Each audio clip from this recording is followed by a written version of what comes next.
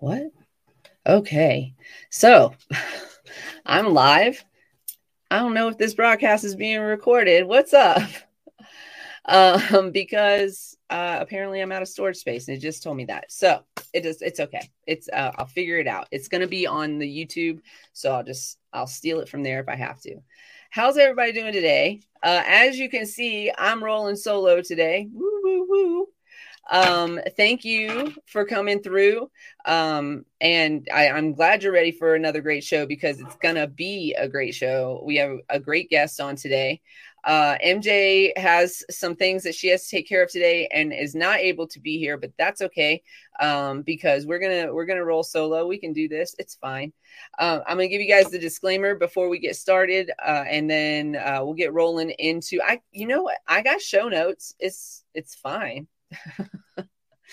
It is about that time. You are about to get highly educated with the Cannabis Closet podcast with CannaQueen and MJ. This is an adult content show with no limitations on subject, language, or actions. Opinions, views, and expressions may or may not be that of the hosts, their subsidiaries, and guests. If you are not sure, don't worry. We'll tell you, or you can just take a good look at our faces. They usually tell you before we say it out loud. It is time to get this session started. So thanks for rolling up and showing up. And I hope you enjoy the show. You will. Don't worry. It's fine. You're going to love it. Hi, everybody. Oh my gosh. Look at all the people in the comments already. So, hey, everybody. Thanks for being here. Thanks for joining us. Let me light this up real quick. It is 4:20, almost 4:22. So it's fine. I'm right on time. Today we have a guest from Oregon, Marianne Cursetjee. I think that's how you pronounce it. I'm going to bring her on momentarily, but first, I got to get through all the show notes and stuff. MJ is here in the comments if y'all want to holler. She's on the Facebook comments and she can, see the show, so I can post some of y'all's comments up here too. And so let's get started. Boop, boop, boop. So we've done the show intro. We're all good on that. I want to tell you why I'm mad today. I thought that I did not have a reason to be mad today. And usually the reason that I'm mad has to do with some like cannabis leaning thing. But actually today, I'm mad because, social media can kiss my whole ass. For kicking me off of all my platforms. So I have been silenced on Facebook for several days now. I still have 2 more days left in my silence chamber. I'm not allowed to speak or like or share anything right now because apparently I'm a bully and also threatening. You got that right, Facebook. Go ahead and call me threatening. I'm not going to be upset about that. So that happened. And then also I can't go live right now on TikTok because they heard my torch lighter again. I got to be more careful, but here's the real reason. I mean, seriously, but here's the real reason why I got in trouble on Facebook. The conversation declined quickly when I defended women's right to body hair. So I follow a Gen X page and we're relatively apathetic as a generation goes. We don't really, generally speaking, care about very much. We kind of grew up raising ourselves and our siblings, and I didn't have any siblings. I just raised me and my dogs, but whatever. But that's generally how we grew up. Our parents had 3 and 4 jobs. And so we were called latchkey kids, and we just kind of took care of ourselves. And generally speaking, we just don't care where, whatever is the motto of our generation. Yeah, whatever, So color me shocked when I get onto this page and I see that there's an article about how women are embracing their body hair and they're not shaving and etc. Full disclosure, this is not a practice that I partake in. I shave. I enjoy shaving or waxing. I enjoy the feeling of that. part of it is because I've been told that that's what I'm supposed to do, but part of it is also like I enjoy it. I've been doing it for so long, that's just how I'm comfortable. And that's fine. But also body hair, thank you, Marla. Thanks for being here too. Also, like, so what if my body hair grows out? So what? It's natural. Like it happens. So the comment section was full of men and women calling it disgusting, lazy, and my favorite, unhygienic. And so I just came through to point out that none of these characteristics are used to describe your average man. You're not called unhygienic, generally speaking, because you have body hair. You're not called lazy, generally speaking, because you don't shave that body hair. You're not called gross, generally speaking, but you are gross. But you are not called gross, generally speaking, because you have body hair. It is a thing you are allowed to do and allowed to have without stigma. And I was just pointing out that the generation of whatever really should not give a shit whether or not a woman wants to grow body hair if it doesn't directly affect them at all. Like, you're not going to date that woman because that's not something that turns you on. That's cool. You're allowed your preferences in that arena, okay? But don't call somebody gross and unhygienic was my, like, I was like, what are you talking about right now? There's like, that doesn't mean that they don't bathe. That just means that they don't have a razor in their shower. Like, it's, what are you talking about right now? So I was saying that in several of the comments, right? And just like, you know, combating the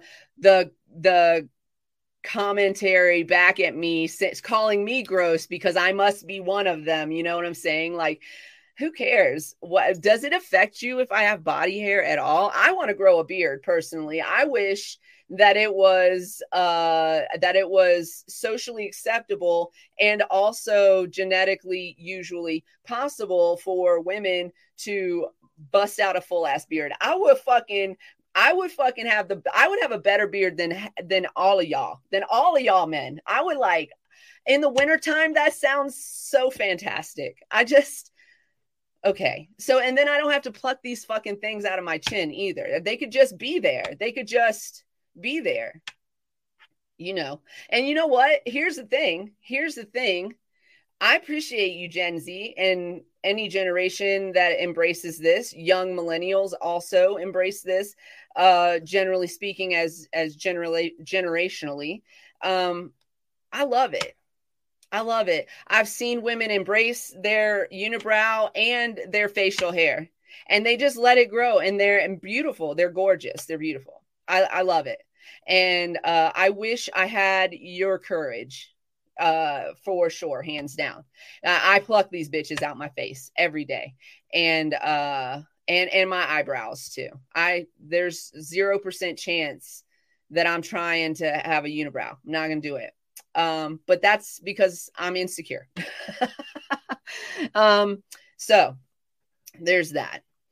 So that's why I'm mad today. And that's why I got kicked off of Facebook. The conversation de-escalated very quickly, and this grown-ass woman started coming at me in a, like, trying to be personal about it. You know what I'm saying?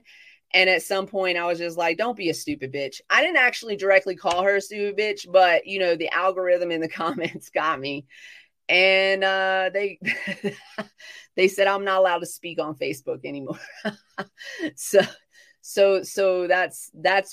that's what's going on. And that's why, if you're on Facebook, by the way, that's why I haven't liked or commented or shared anything of your stuff, is because I can't even share things into a private message. I've tried to share several things in a private message, and a lot of it doesn't go through for me. It's very frustrating.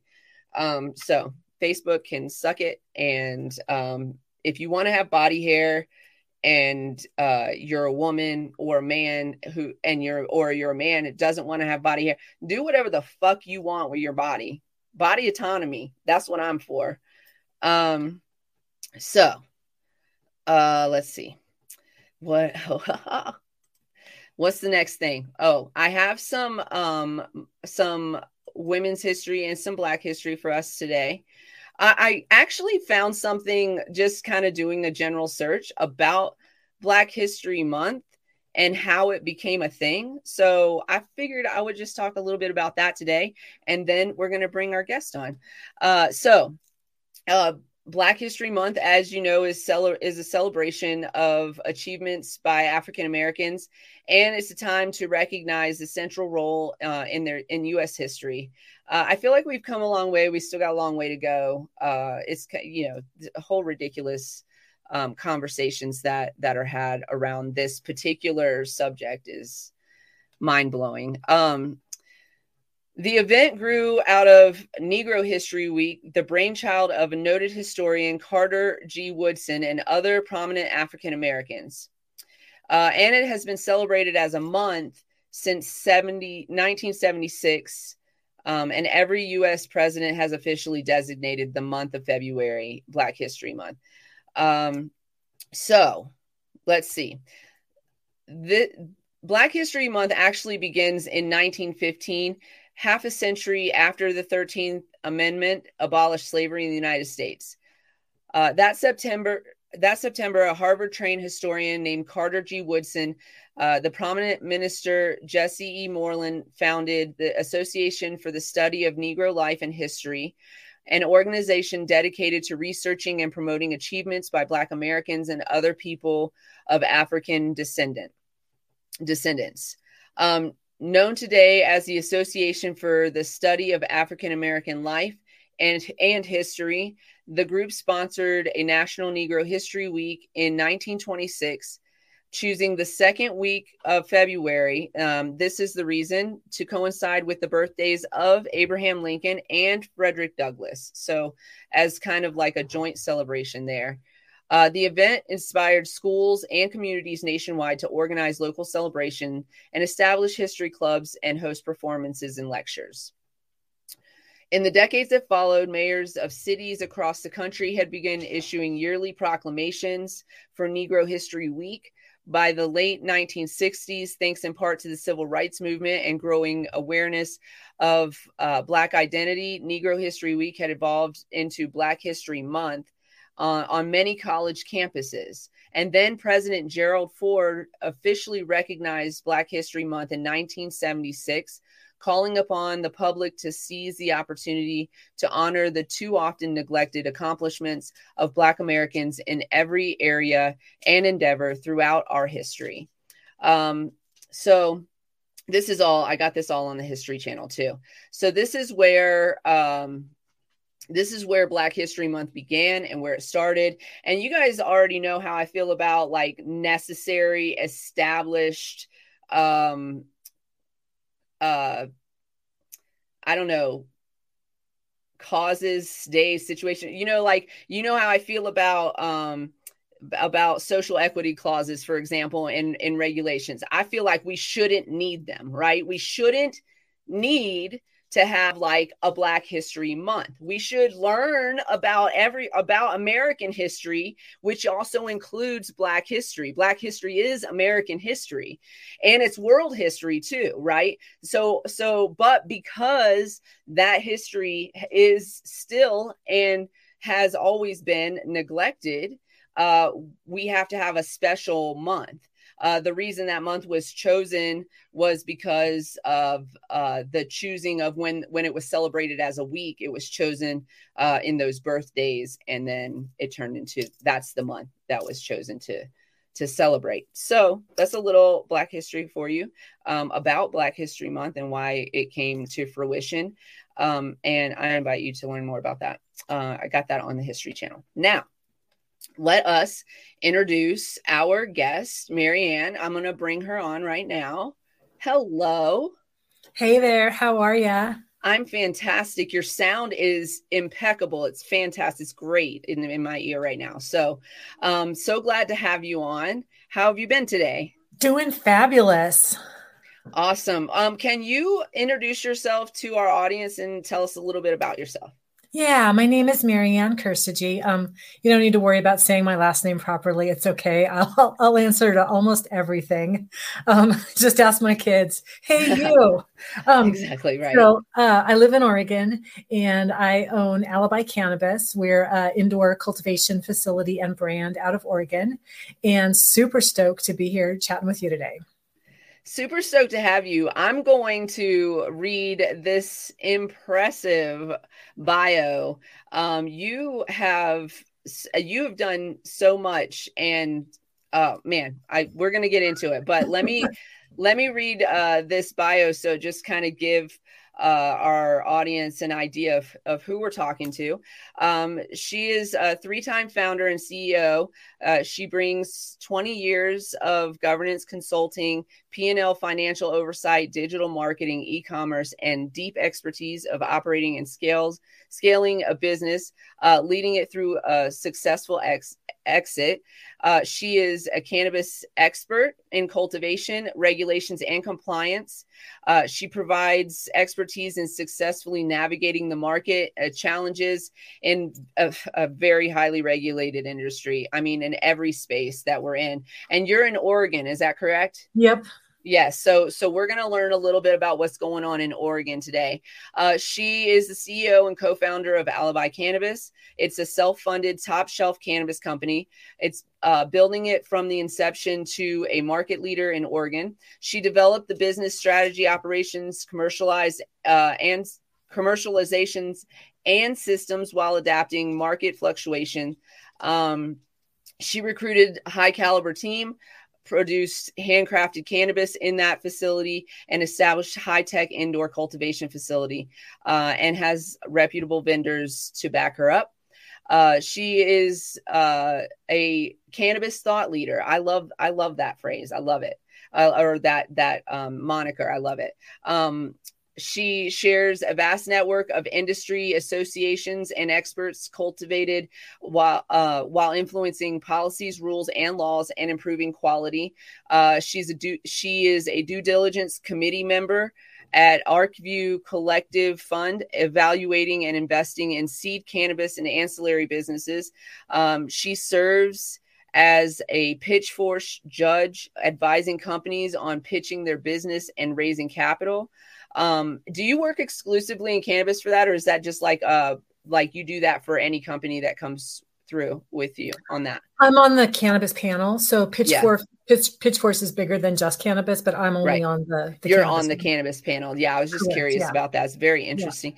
Yeah. At the Oregon Cannabis Association, she guides policy, builds market relationships, and increases political representation with other leading experts. As a rules advisory committee member for the Oregon Liquor and Cannabis Control, she advances market growth and advises on rule changes. There's so much more, but I'm going to stop right there because I want to talk about how much you impact the industry. We talk about this on a regular. The reason I'm stopping is because we talk about this on a regular basis about how being involved is so important. And you are so involved in what's going on in Oregon. You are so involved that you are helping make policy changes that are going to help the business owners and the community that uses, consumes, grows, and has businesses in cannabis. Yeah, I mean I was getting exhausted just listening to you list off all those things, but it's sure a ton of fun, and I am really grateful to be at a place where I'm able to leverage my experience and my expertise and hopefully make the industry better and easier for those coming up in it. I wish more cannabis owners and business owners were doing the things that you're doing. I know it's very exhausting. We we were trying to connect and make this happen because my schedule and MJ's schedule has been so hectic as well. So being a business owner just in general is very exhausting. You wear so many hats as a business owner, but then you also use your time to help create a better industry for yourself as a business owner and also for yourself as a consumer, as a patient. And not a lot of cannabis business owners do that. I think more people need to bring their voice into the room like that. What got you here? Where did this journey begin for you? And then how did we get here where you're just so involved that like they're making laws and you're like, let's, Yeah. I want, like, that's the involvement we want to have, right? Yeah, for sure. So in terms of how I got here, depends how much time we have and how far you want to go back. All the time you want. We can go back as far as you want, or we can start wherever you want in the story. But you have a great story, and we would love to hear it. Yeah, absolutely. Yeah. So briefly, my professional experience, my undergrad degree was in accounting. I got my MBA. I was very traditional, was raised very conservatively, never used weed at all when I was growing up. So it just wasn't part of the culture. Very traditional kind of business experience. That's what I was doing for years and years. And in 2015, I was diagnosed with breast cancer. And that's what completely changed my life and brought me to this amazing industry and the amazing plant. A friend of mine had given me some RSO and introduced me to this whole underground, crazy medical support system of people who were like helping people out for free and like just sharing their knowledge and sharing their products. Like, hey, this will help you feel better. It's medicine. And that completely changed my thoughts, my whole perspective. I'm like, oh, wow, this is medicine. And thank you. So this business was founded in that gratitude for how we got here as an industry, for how we got here as a culture. And like, wow, this is really cool to be this time, this place today, and trying to build a business out of it. Right. Yeah. So I'm so glad that you got introduced to RSO. It is one of the best medicines out there on the market. It can treat, I like to do this, full disclosure and warning. I am not a doctor. We're not doctors. I'm not speaking from that perspective. I'm speaking from the evidence that we see of what RSO has done for people, has put stage 4 cancer patients into remission. It does happen. If, it can happen. We don't promise a cure ever in cannabis. I always say that when I'm speaking to patients. We don't ever promise a cure, but cannabis does cure. We've seen it. We've seen it happen. You're living proof that this happened. Yep. So you went from being a medical patient, and then you live in a legal state where there is both medicinal and adult use legalization there now. You guys also have legalized psilocybin. Is that right? You legalized all drugs. Yeah, Oregon's this whole like weird thing. But yeah, psilocybin is actually, so they've decriminalized possession of small amounts of any drug, which, we could have conversations about what that actually means on the street. But talking about psilocybin, starting in January, they're going to be issuing licenses for people to grow psilocybin and have psilocybin treatment centers. So you could go, like, let's say you have PTSD or depression or whatever. There's going to be people who are trained and work through a session. I'm like, wow, that's really cool to be. So exciting. Yeah, I'm really excited about that. That sounds crazy. I understood the premise, and I'm actually kind of all for it, for legalizing all substances, because I was actually just having this conversation briefly with my sister, but also with my husband the other day, about how drug addiction isn't the crime. The crime isn't drug addiction. So if you are getting, if you're pulled over and you're under the influence, that is the crime. Okay. But if you are not suspected of being under the influence and they happen to, excuse me, we had a doorbell. But Amazon. but generally speaking, if you are like not driving a vehicle and you're under the influence, that's not a crime. That shouldn't be a crime. Like addiction shouldn't be a crime. So I understand like the premise of that. But we also, hey, can I? Thank you. But we also have to have,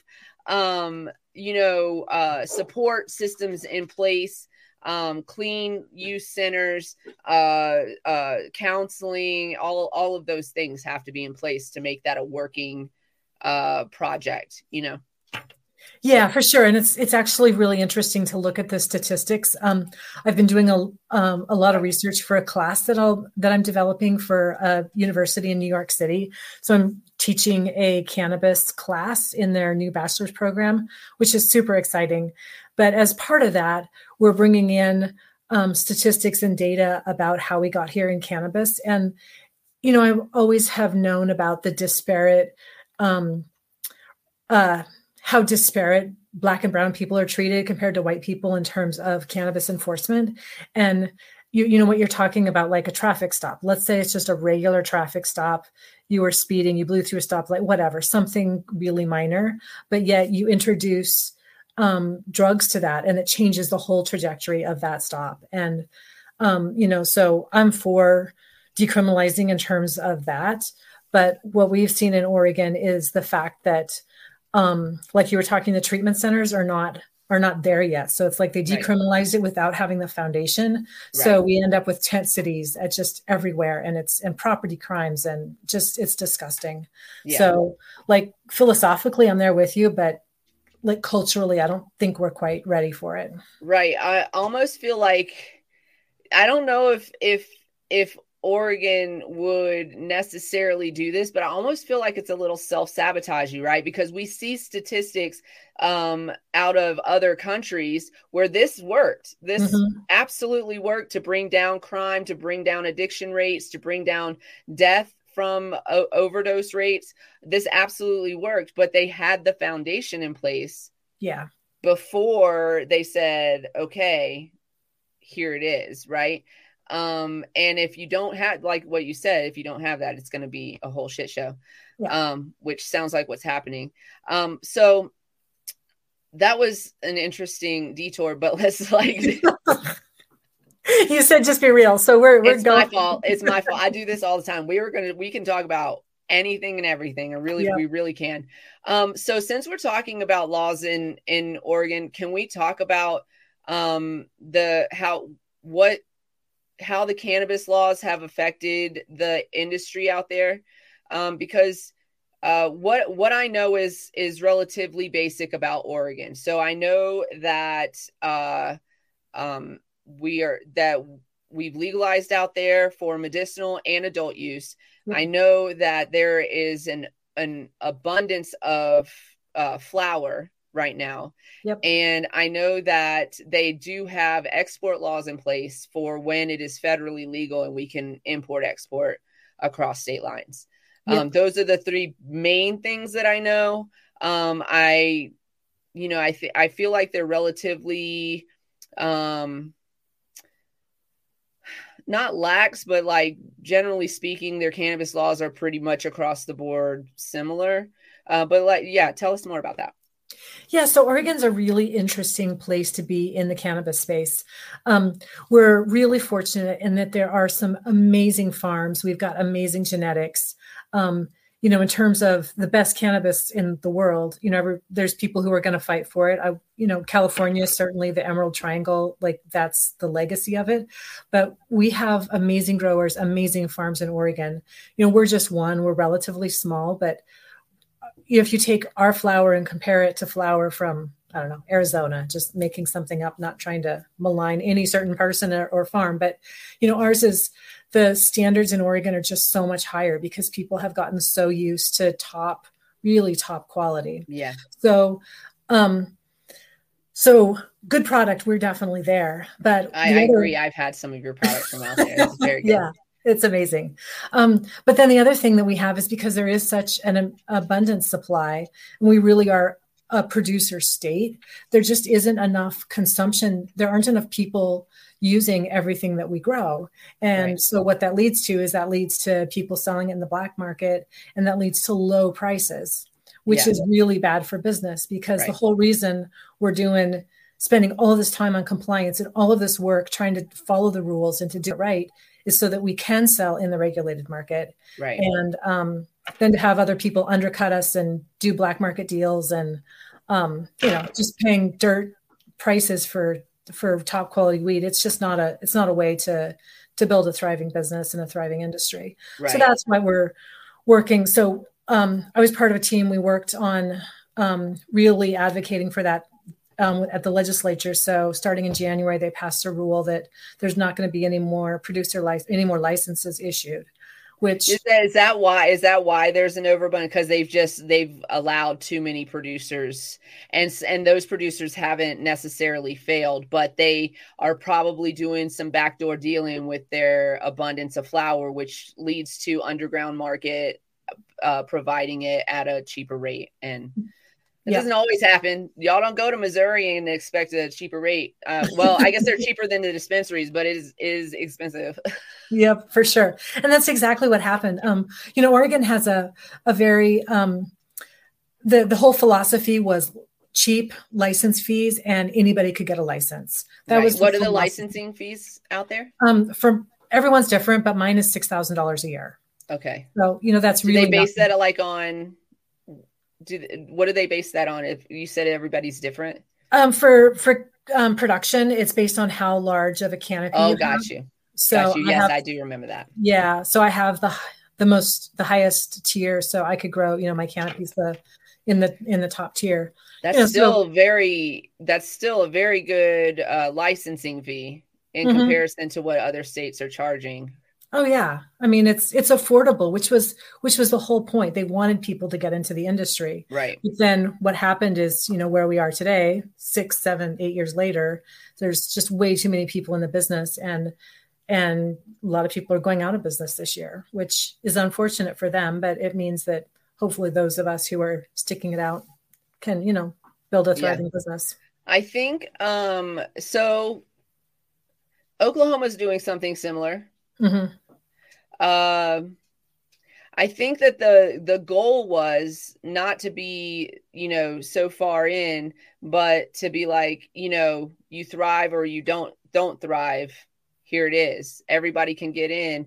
But also, I mean, I guess this is an argument for also having maybe some limitations on the number of licensing that are licenses that are allowed, or maybe, I don't know. But, because for me, I'm like, yeah, free market, see who survives, right? But also if some of those places aren't going to let go as in their third year, so to speak, right?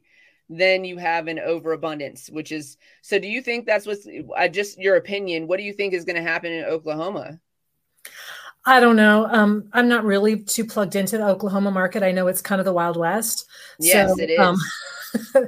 I think eventually, I mean, we have to get either federal legalization or interstate commerce, because if we could export from Oregon, like let's just say we could, then people wouldn't have to spend the capital to build the infrastructure required to produce top quality cannabis. We just ship them our weed, and it saves money. It makes the whole industry more efficient.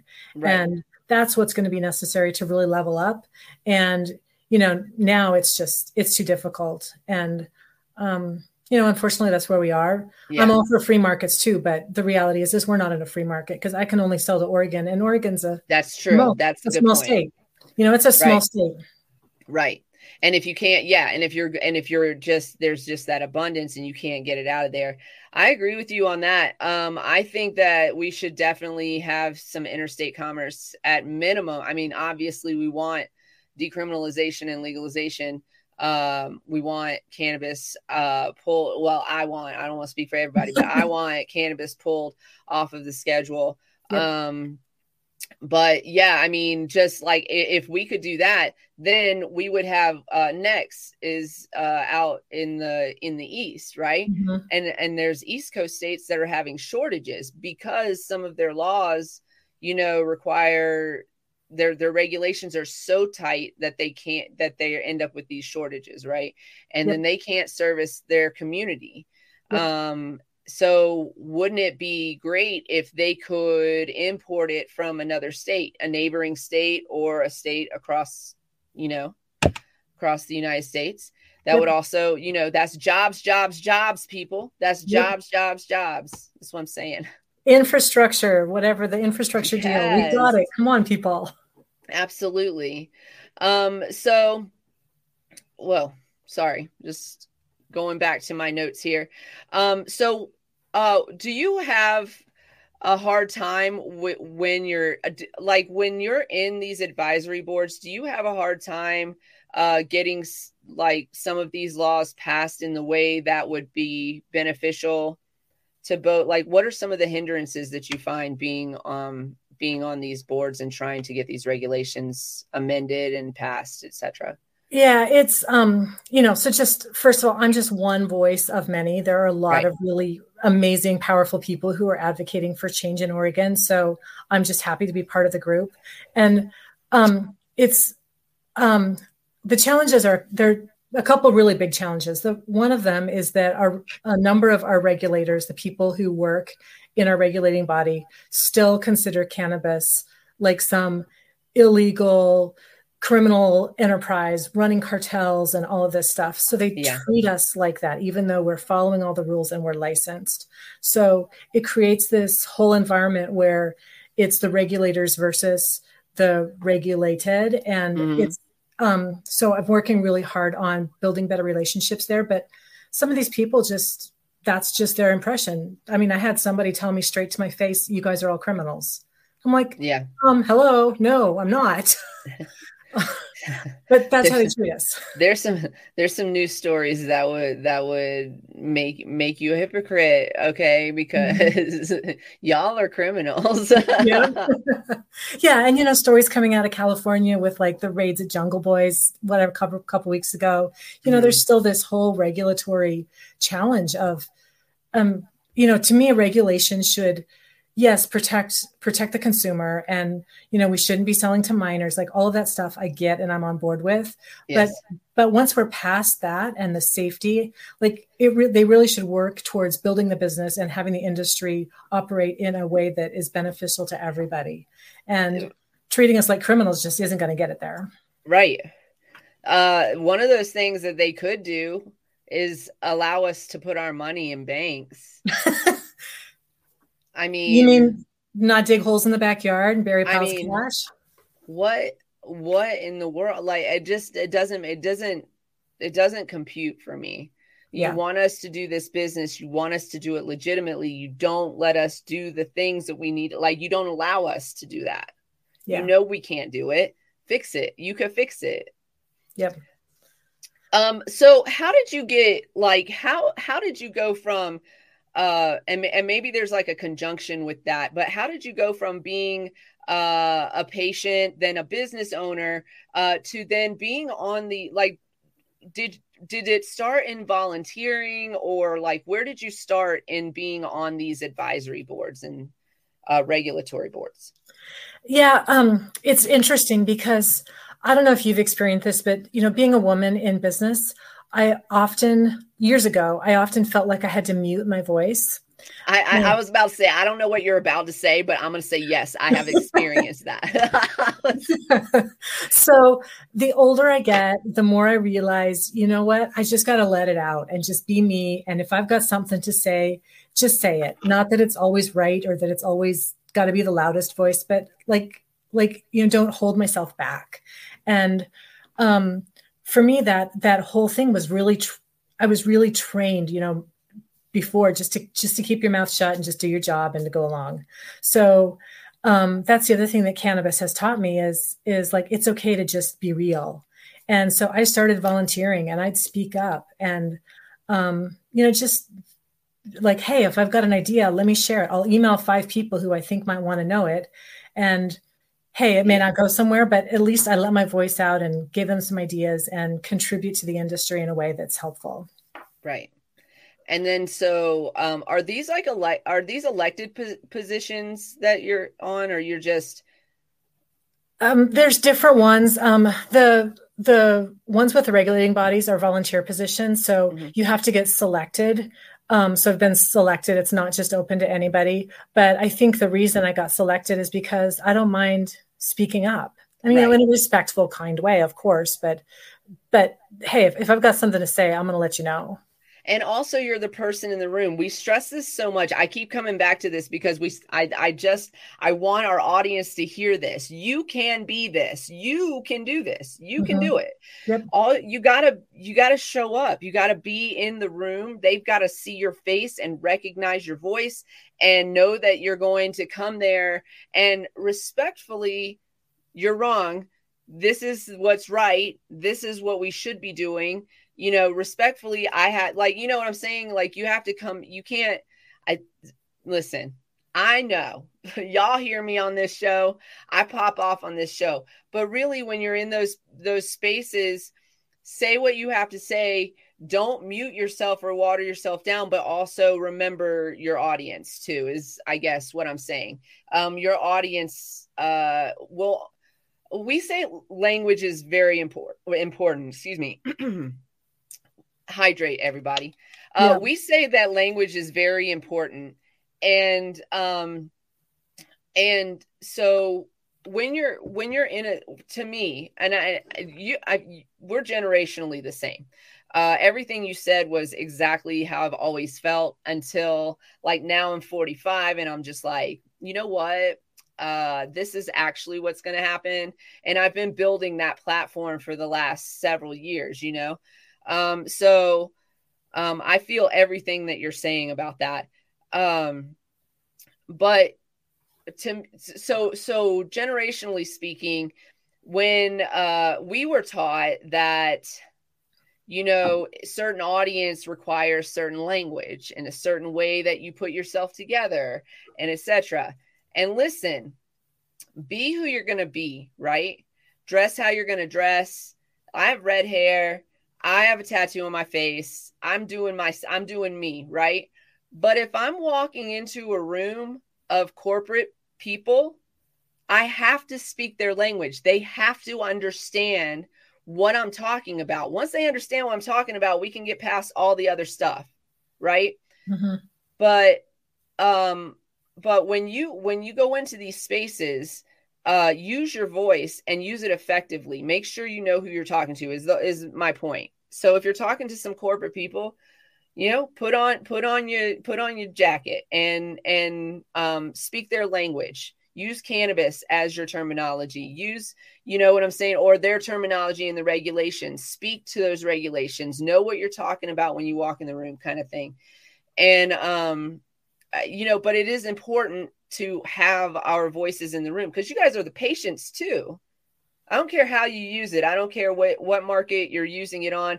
If you're getting underground market, if you're getting medicinal market, if you're getting adult use market, however you're getting cannabis, I believe people medicate with cannabis. I believe that, you might go home and have a glass of wine or a beer. I do not. I smoke blunt. Right? Yep. So you guys are the ones that are using this. You're medicating, and for those of you that are here to just be supportive of the cannabis industry, then this is how you support us, by showing up in those rooms, especially now that we can show up again in those rooms, and by like writing letters to your representatives telling them what you want, by showing up in their offices. You can do that. You're allowed to you're allowed to show up and talk to your representative. You're allowed. Yep. They can say, I'm going to a meeting right now, but you're allowed to show up and talk to them. And I think, like, you're such a good representation of somebody who just, like, I feel like it came out of necessity, but also like out of community. I think that's one of the things that is maybe hard for people who are like just in it for the business to see, because all of these things take time. It takes a lot of time and a lot of commitment to build that community and to build those relationships. And it, sometimes you're like, okay, well, I've got 15 things I got to get done today. Boom, boom, boom. And it's easy to just check off the list because you can check it off and be done. But I think that building a business, especially in the cannabis industry, is so hard that you've got to take the time to build the community. So as an example, I've been working for years of, like we talked about, just being kind to the regulators and providing feedback and talking to them. And a week ago, the guy who is in charge of all of the regulators and in charge of all the inspectors for the state called me up and he said, "Hey, Marianne, we've got a bunch of new inspectors. Can we bring them out to your facility to train them?" And I'm like, "Yes, absolutely." Yes. Oh So my I've got God. like a dozen brand new regulators who are just getting trained. Like they've never even seen a cannabis plant and they're going to be going around doing inspections. So But they need to know some stuff. yeah. So I'm excited. To me, that's like, yes, so all of that work and all of that time of just building relationships and talking to people and sharing, like that's how it pays off. Because now we have the chance to show these regulators, this is what a properly run facility looks like. And this is what it should be. Right. Also, it's so funny because mostly we don't want them in our facilities. Like, get out. Like, Mm-hmm. don't be here. You are inviting them in. You're like, come in here. Come Yeah. in here. Let's find some flaws. Let's, you know what I'm saying? Like, let's fix it. And you know what I'm saying? But I love that.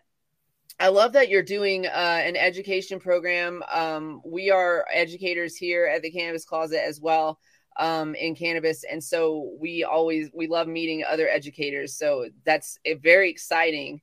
And I can't wait to hear more about that program when you have it all together and you're ready to launch. You let us know, and Yeah, for sure. we'll let people know that it's out there.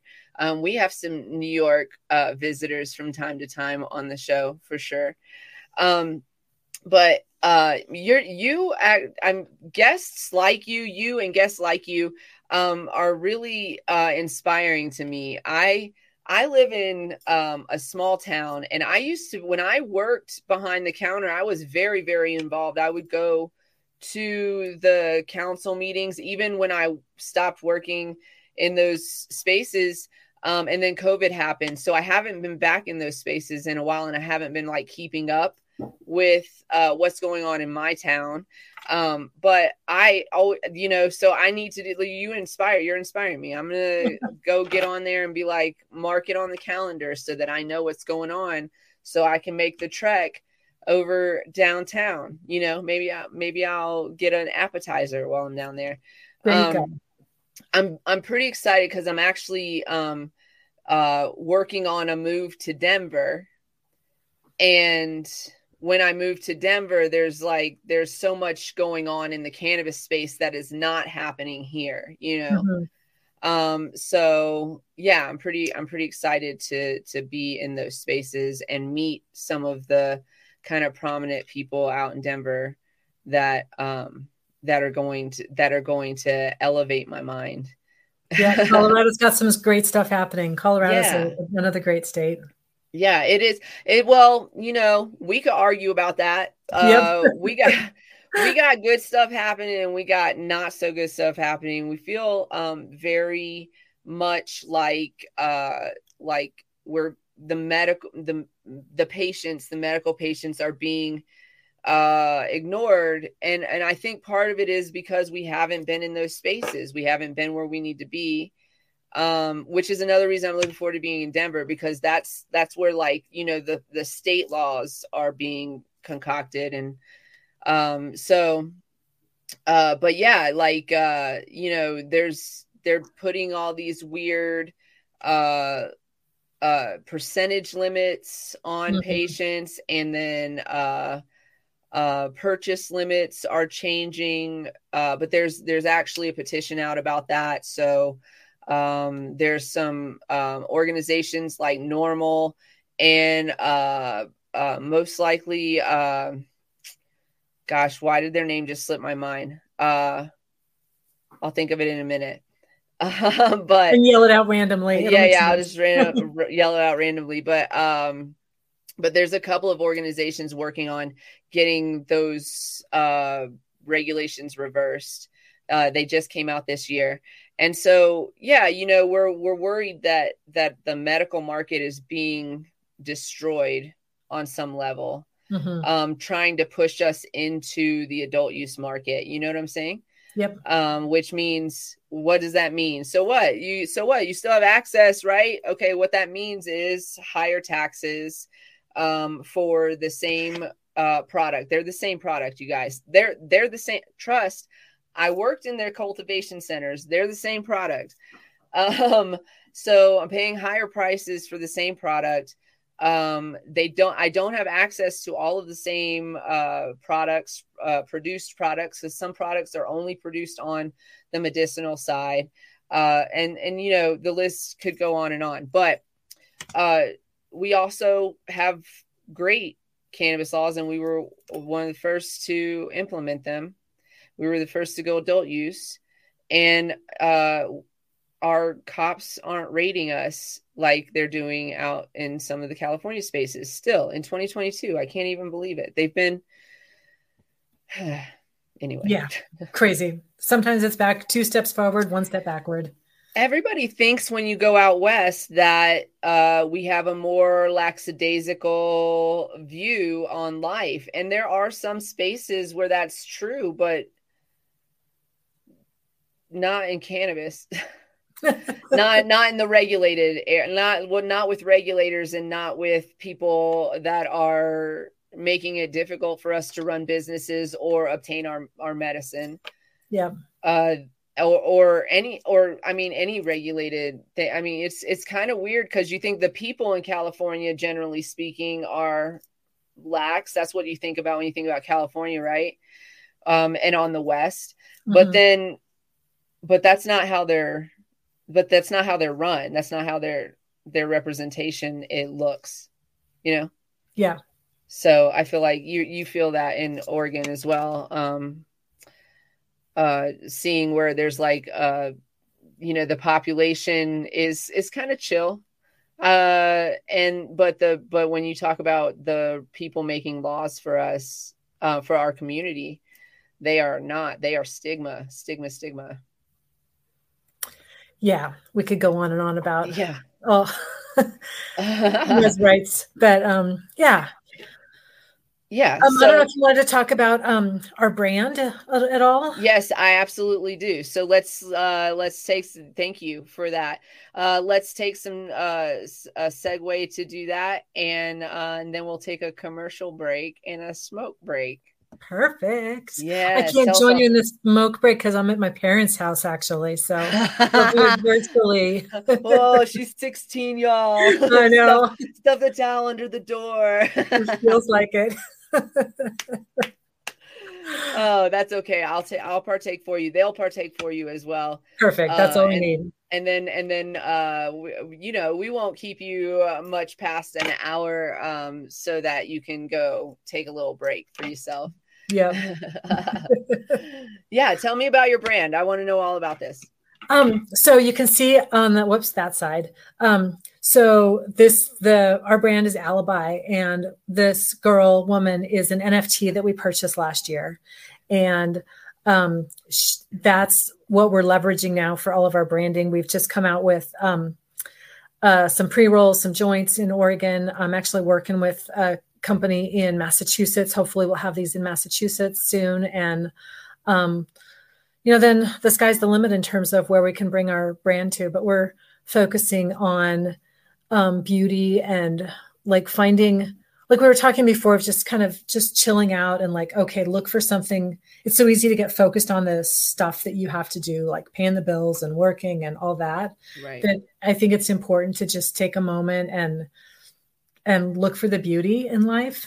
And so that's what she represents to us is, she's beautiful, she's sexy, she's cool, and like, just like just be beautiful for a moment.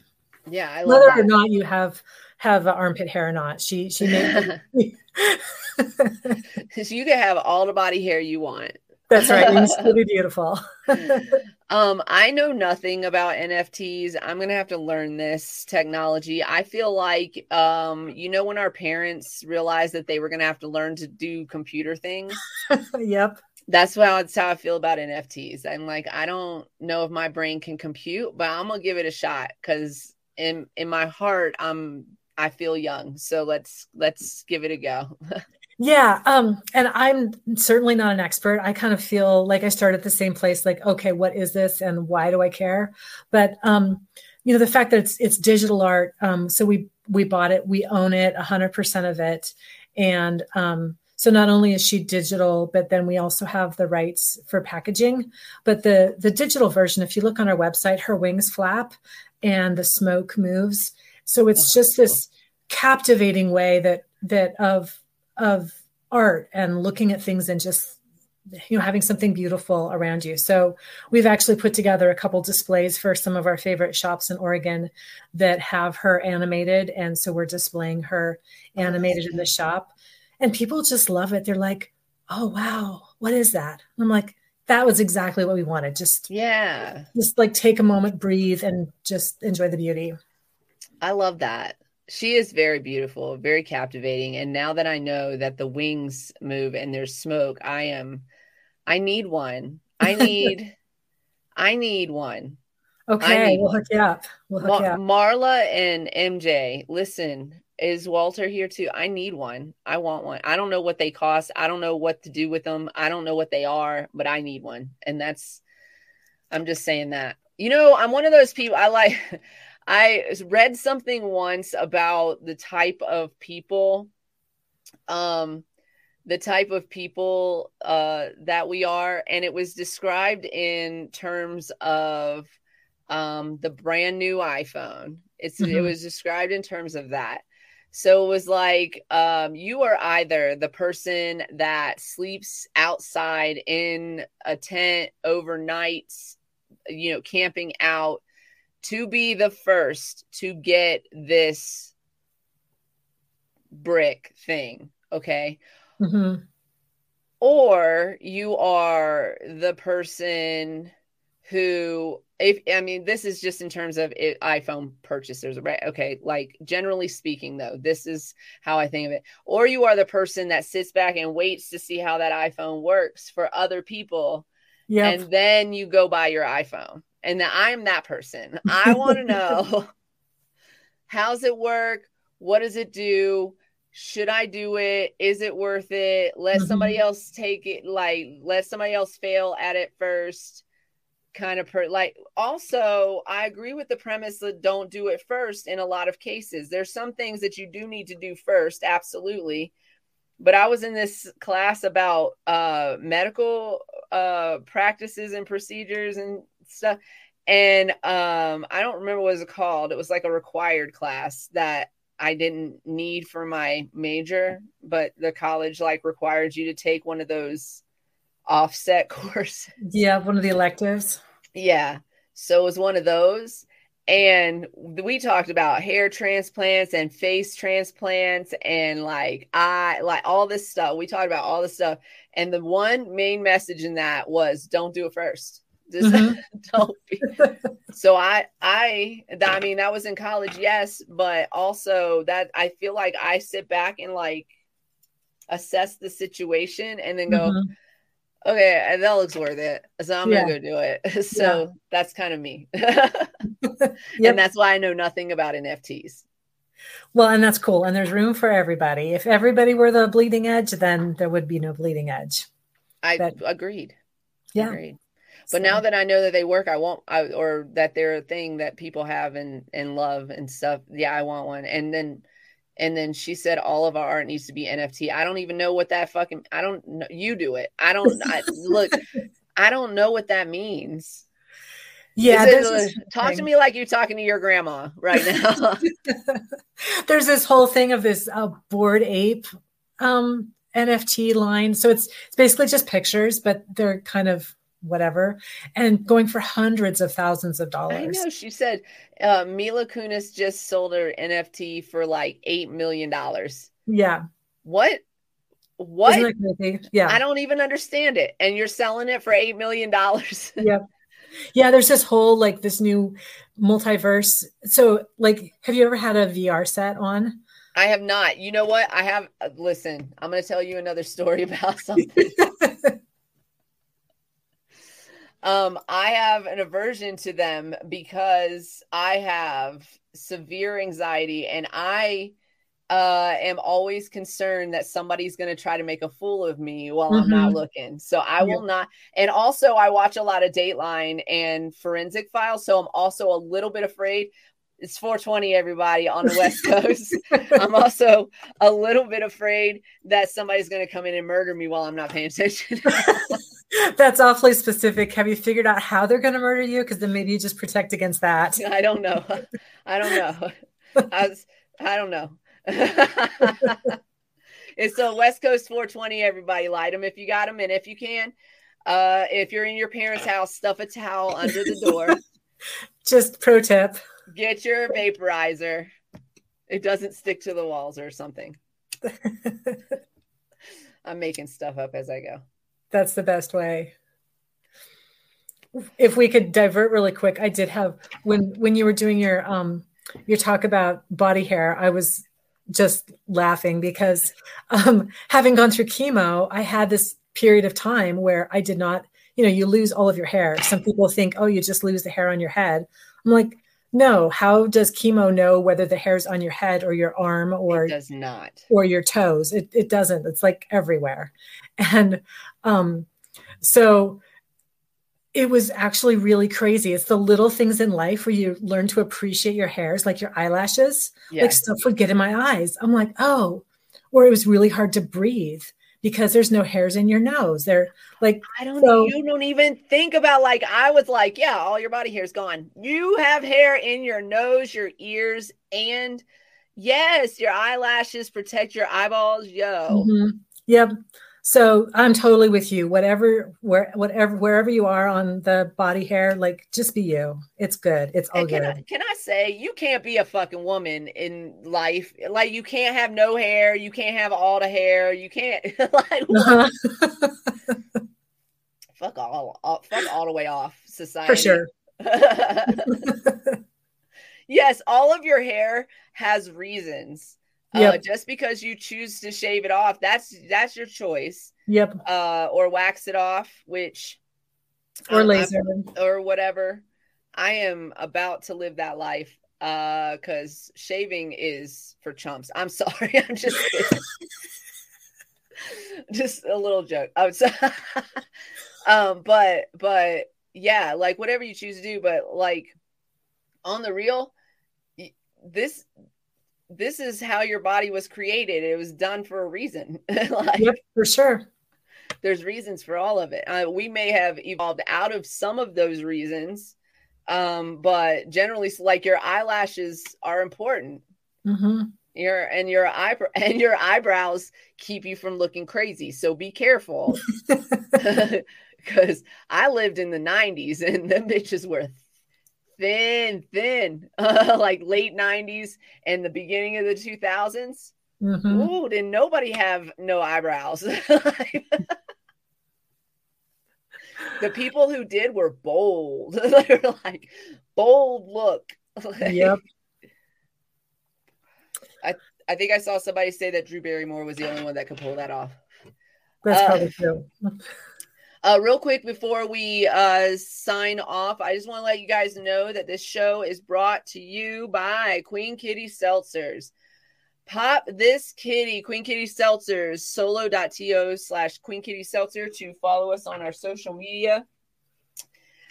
This is our Queen Kitty Seltzer. We got it in bubblegum. We got it in plain over here, and we got it in lemon as well. Lemon Kiss. They are amazing. They are sugar-free. They are THC-free. They got 10 milligrams of CBD. They are all, it says on the, we put on the can that they're vegan. Y'all, it's water. It's water. So Yeah, check us out. Check us out, solo.to/Queen Kitty Seltzer. Coming soon, hopefully, to a store, gas station, bodega, salon, etc. near you. Okay. We're also brought to you by CQ LLC, Cannabis Education and Consulting, www.cq-llc.com. Customer service, cqllc@gmail.com. You can reach us at 970-426-5985. We were approved in Colorado for responsible vendor training this year, y'all. So we're really excited about that. We are partnered with Greenflower Media for our online platform, and we have live classes coming soon, live online classes and live in-person classes as well. So keep your ear out for that.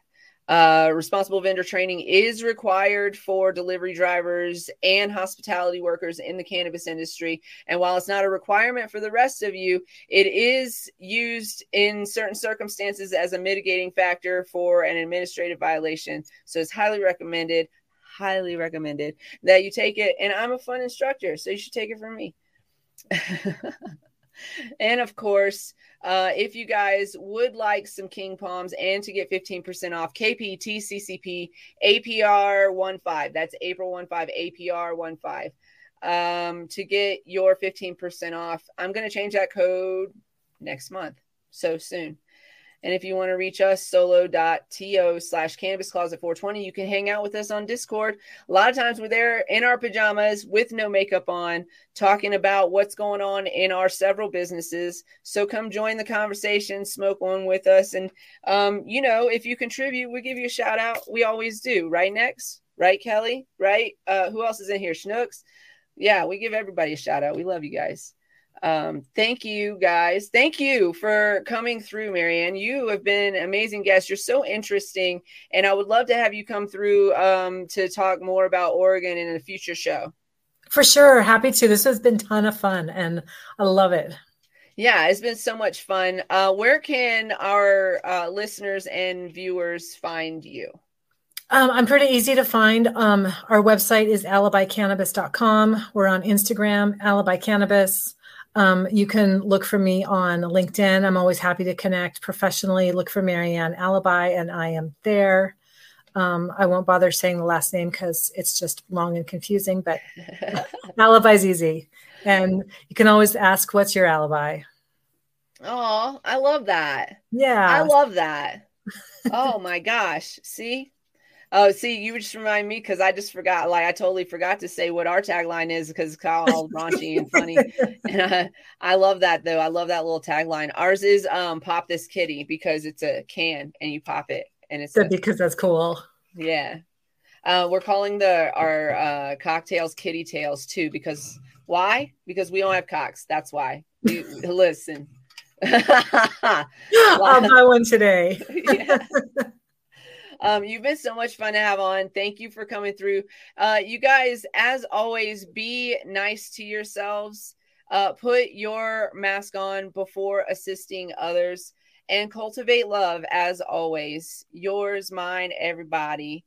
And stay lifted, you guys. I'm not smoking right now because I just put it over there, but she's going to go hang out in her parents' driveway in about 2 seconds. So shh, don't tell them.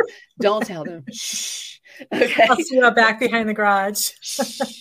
It's so funny. We're like, oh my God. It's like we're teenagers. I love you guys. Come hang out with. Oh, we're off on Wednesday. We're going to be on Fan Band Productions. So I might come through and just remind you guys that we're going to be on the radio show. But generally speaking, we're not having a show on Wednesday because we're going to be in Denver doing a radio show. We'll be back on the following Monday. And I don't have my calendar in front of me, so I'll let you guys know who the guest is. And we'll see you soon. And we love you guys. And thanks for hanging out. You guys have been amazing. Guys, gals, everybody. You know, it's a general term. I could call you something. Anyways, no, I won't. I love you. Bye.